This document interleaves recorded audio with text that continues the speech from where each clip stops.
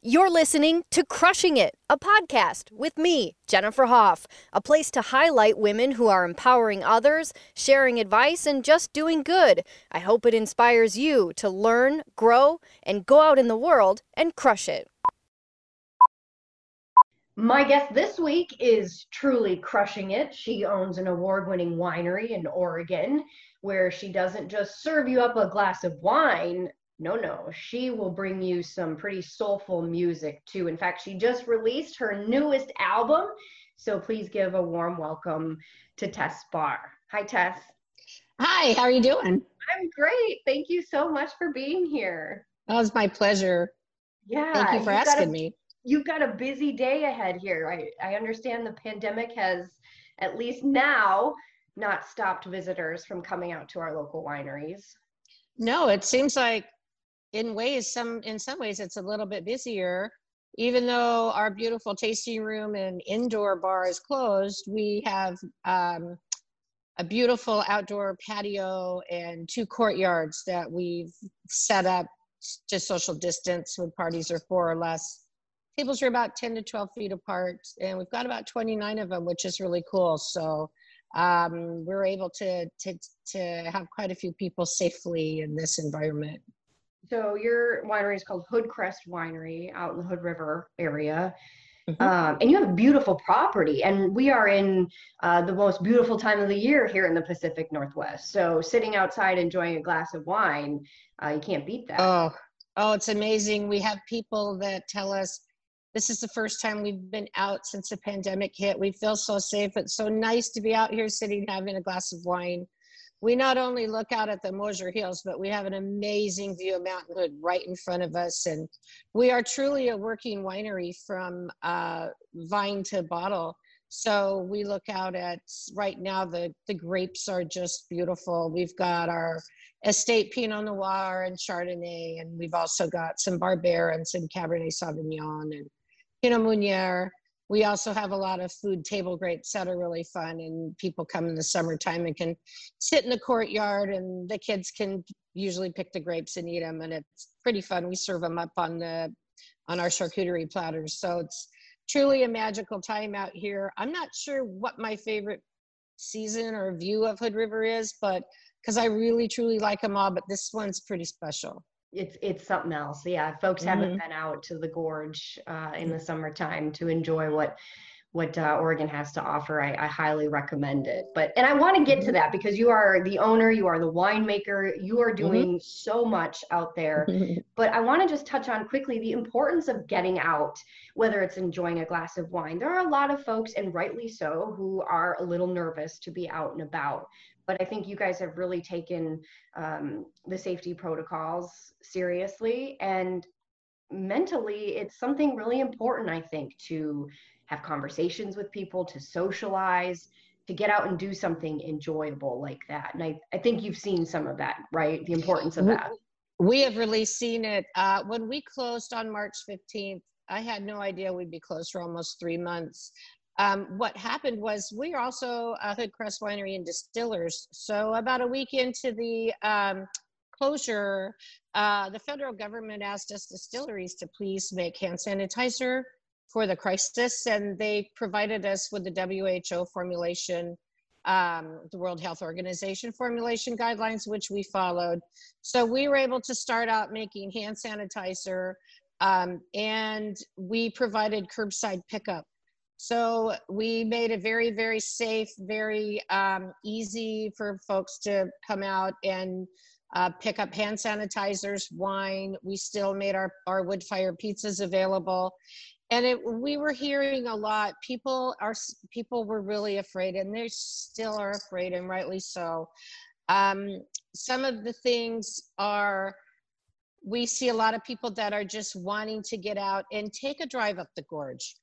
Even if you don't get out of your car or you just call for curbside pickup, you can do that. And maybe you want to buy a bottle of wine, or maybe you just want to get some hand sanitizer with that, or maybe a pizza to go or a salad. We're really fastidious about safety here. We've always had a super clean building, a super clean kitchen, and we're known for that. So people are still recognizing us for that. I'm so proud of that. And I couldn't be any prouder than I am now of that fact. My employees are just so good about, they're just as fastidious as I am. But if you're worried about getting out of your car, you don't need to. And there's lots of places in the Gorge that you can do curbside pickup and feel good about it. But just if people are saying they feel cooped up, they want to go somewhere new, get on 84 or get on 26 and go around the mountain. A lot of people are going all the way around the mountain. They're going up 84 and down 26, or up 26 and down 84, and going and maybe stop and hang out at Timberline Lodge if you haven't been there for years. And you can do that safely in your own car. Oh yeah, I mean, there's so many things to do out there. And your hand sanitizer, by the way, you had little containers full of it, and then you sort of went to the big containers. I mean, there was really a demand for your hand sanitizer. There still is. We still have the little ones, and you can pick up a small 2.5-ounce spritzer, which we spritz like perfume when we come out of the store, we come out of the bank, spritz all over in our car. Got one in my purse, got one in my car. But we found that we were selling to railroads, we sold to food distributors, beer distributors, we're still selling to clinics because they're also using it as a surface disinfectant. We don't sell it for that, but you certainly can. It's about 80 proof. So it's really good. It works amazing, and it's a great cleaner as well. And we also sold to some fire departments. So we really felt like we were a really important piece of the puzzle in trying to help. We also have masks for sale, disposable masks that we sold to hospitals when they were we sold in Washington. They had a really bad crisis. So we brought some in and sold a couple truckloads to hospitals. We still have some as well. So I'm really proud of the fact that we were able to keep all of our employees working while we were closed. What does it mean to be a female winemaker? You know, I didn't think too much about it until the Women Winemaking Project got a hold of me.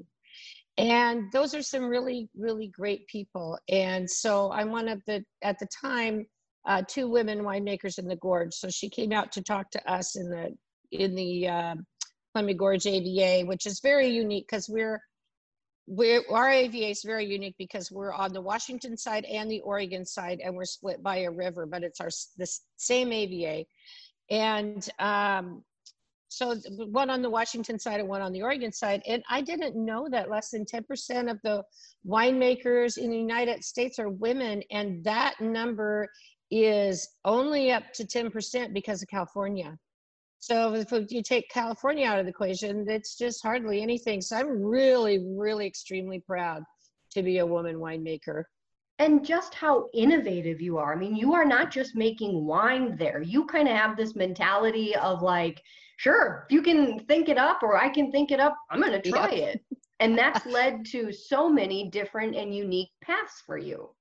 Yes. And, you know, as women, that's what we do. We multitask. We think out of the box. What can I do next? How can I make it better? I can do it this way, you know, and I just think like a woman, and that's what we do. Tell me what you've made there that's so different. I mean, again, you're not just sticking to wine. You've come up with a whole bunch of new products. Oh, in our distillery, we have all kinds of great. I love cooking up some of the blended wines and really trying some new varietals that nobody's doing, like Carmenere that I've been able to bring out of the woods, literally, and some really wonderful like Nebbiolos and Dolcettos that are becoming more popular. And those are surprising wines to me because they kind of change in the barrel when they're aging. But the distillery has been super, super fun as well because, you know, people think that you can put fruit in a still and it comes out alcohol, but it doesn't. Guess what? You got to make wine first. So it's been really fun making all kinds of different wine potions to go into the still to bring out some really, really, truly amazing spirits. Like we've got one of the only, if not the only, vodka distilled from 100% cherries that we're going to release soon that is gluten-free. And it's amazing. I love a glass of wine, don't get me wrong, but I'm a beer drinker. I would prefer a beer. And you've actually Oh. combined the two, haven't you? Yes, worked with a top distiller in the world, and sparkling winemaker in France. And they called my husband and I and said, "Hey, you two, have you finished crushing all your grapes yet?" And we said, "No." And they said, "This is the hottest thing in Europe, and especially in London. You have to try it." So we take 1 barrel, we put Cabernet Sauvignon grapes in. One barrel, we put Muscat Canelli grapes in. We took it to a local brewery and had them fill it with pale ale. Well, we pushed it through a secondary fermentation, barrel aged it for 6 months, and bottled it. It's out of this world. It is so good. And people that try it, they're like, beer wine hybrid, that's got to be terrible. But you can't think of mixing beer and wine together, because that's not what it is. It's a secondary fermented ale with wine grapes. But this last year when we did crush, we used our Pinot Noir estate grapes and our Chardonnay grapes, and the brewery specially made beer for us just for that purpose. So that's been really fun. Save me a glass, because if there's a reason for me to head out that way, I'm going to try that. There's always a reason for you to head out this way. Yes. We'd love to have you out here. Well said. Well said. Oh, that just sounds refreshing and so good on a hot summer day too. Well, it's so funny because we call one red and one white, and people will say, "Oh, okay, I'm going to try the red one," and pretty much about 90% of the time they come back and say, "I want to try the white one too."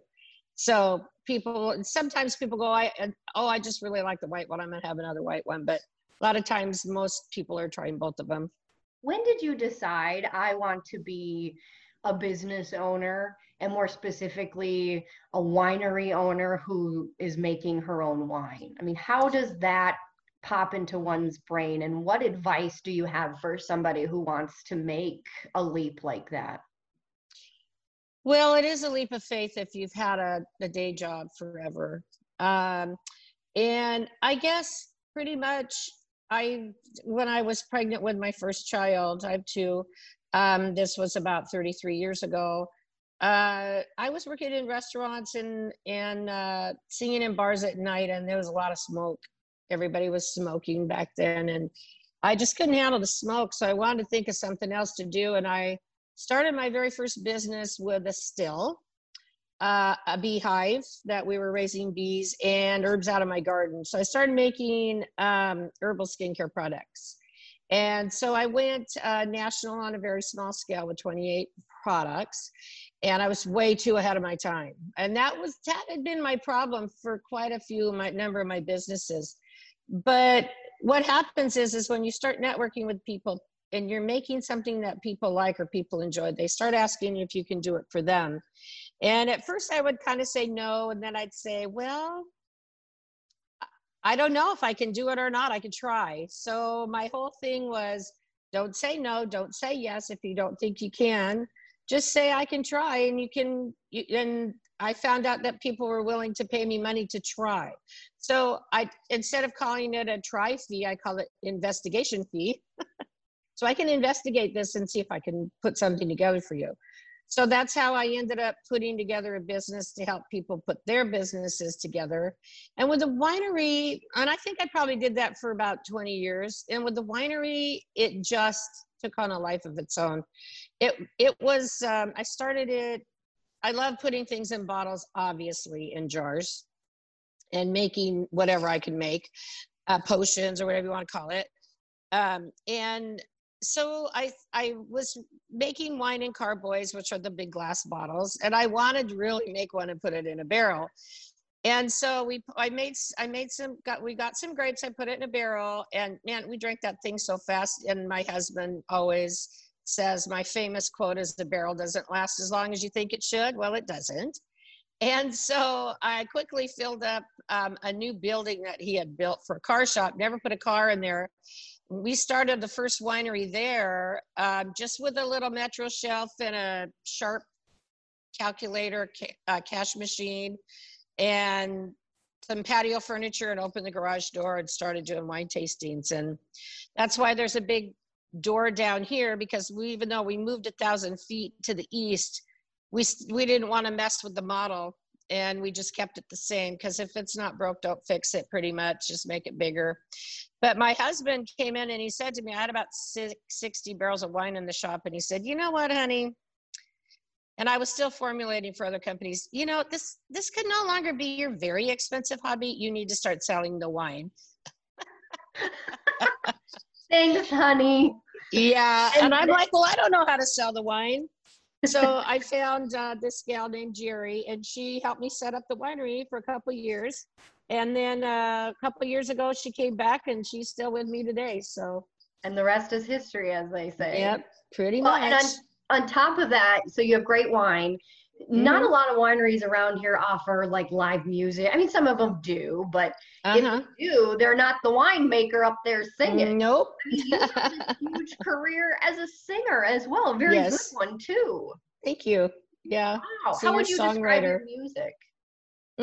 Well, I was, just doing blues for many, many years, and I still do blues, but I mainly just only do originals now because I have so many. And it's probably in the country blues, rock genre, kind of on the swampy side. I just released my 5th YouTube video just this last Tuesday called Renegade. So I have 5 up on YouTube. They're very entertaining. And I'm on 29 Spotify playlists right now. And they usually takes at least 14 weeks to get to 100,000 hits, and mine are breaking in like 3 and 4 weeks. So. Wow, get it, girl. That's awesome. I know. That's awesome. Hey, at 61, you can still rock it. Go for it. I would say you're rocking it. Yeah, sure. So how bummed are you that the Blues Fest was canceled this year? Yeah, pretty bummed over it. I mean, I think probably, if you want to know the truth, I think maybe one of the hardest hit industries is the music industry right now. I think, well, I know one thing, the entertainment companies that I'm working with are pretty bummed about the fact that there are no venues, because they said I'd be out touring right now and really be killing it. So they'd have me out on tour. So that's kind of weird, but taking it away from me, there's a lot of hardworking musicians out there that's what they do. They work for a living, being a musician, and they're not being able to do that. I know a lot of them. I have a few guys that work in here for me. We have a really good crowd. That's one of the hardest things for me, is to not be able to figure out how to do the music yet. And a lot of musicians don't want to go out and play, and I get that. And then now a lot of musicians are streaming live, and we need to help support those people. And people go, oh, they've got a virtual tip jar out there. Yeah, tip them, because you know what? That's how they make their money, and they're not making money. You don't really make that much money. The establishments don't really pay that much anyway, but they do make their tips. So if you can listen to people live on Facebook and support them a little bit, it's a really good thing, because I think that's one of the, and we all know about the restaurants, we all know about everything that's just crushing, but a lot of our local musicians are really hurting right now. They really are. They really are. I mean, I miss even new music. I feel like new music isn't being released even as quickly as it has in the past. And you can really feel that. On the flip side, though, I do think people are finding very creative ways to have concerts or to put out their new music. And while it may not be as profitable, if that's what folks love and that's what's in their heart to do, then I have found people will find a way to do it, which means we need to support them more than ever. Totally, if we can. Yeah, it's just what goes around comes around. You got to try to help where you can. Yeah. What are some of your influences as a singer? Oh my gosh. Probably Johnny Cash, Muddy Waters, Hound Dog Taylor, Coco Taylor, Janis Joplin, and probably Patsy Cline. Nice. Yeah. Mm-hmm. My dog I is could go on and Buddy on. Guy, and apparently it is after him, as my husband likes to say. So Well, I sang at Buddy Guys in Chicago once. so can I ask you to just sing a Uh-huh. little something right now? Oh, wow. Let's see, what should I do? I'll just do a line out of my new song that just got released, Renegade. He doesn't have a conscience. He's a renegade. And he has no idea on all the hell he's made. And he's going for the needle. He's going for the pipe. And he'll wind up in a cheap motel, begging for his life. Yeah. Thank you. That's awesome. You're welcome. Oh, well, I'm certainly going to try to get out there. I would love to see you and see We'd love to have you out here. what's going on. So tell me, what is next? What's up for you? What's up for the winery and your music biz, and where can people find you if they're interested? Well, and the music wise, you can go to tessbarr.com, Tess Barr Music on Facebook and Instagram. You can go to YouTube and look up Tess Barr. And I've got 5 videos there right now. And I'm on 29 rock Spotify playlists that you can hear me on. It's crazy, the playlist that it's on. It's really fun, like 90s grunge rock. And it's pretty fun to be included with all these people. Road trip rock tunes.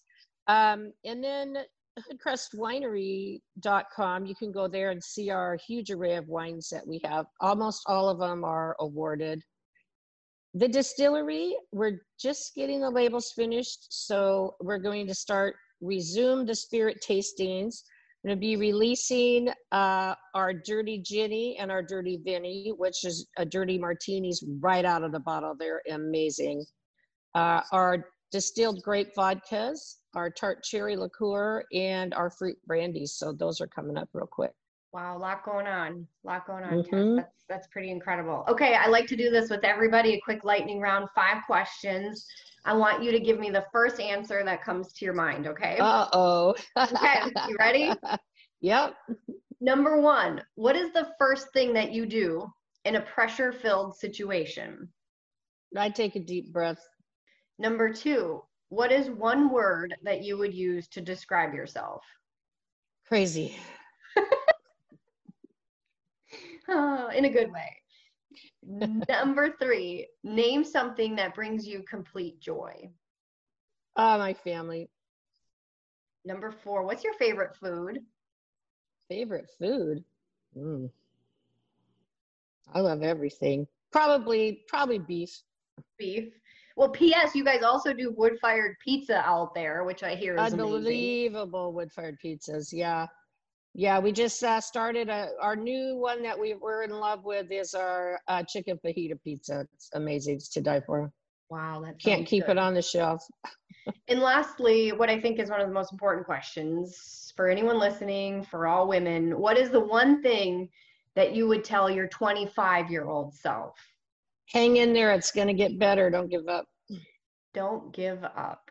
I think that is so important in general, but also just with some of the things that folks are going through nowadays. So It's a good piece of advice.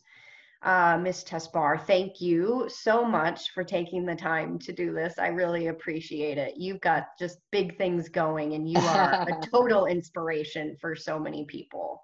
Thank you so much. It's been a real honor. As always, thanks for listening to Crushing It, and a special thank you to all my guests the last 7 weeks who are gracious, kind, and full of empowering advice. To listen to their stories and their episodes again, be sure to check out my Podbean account or on my Facebook and Twitter pages. And as always, keep crushing it.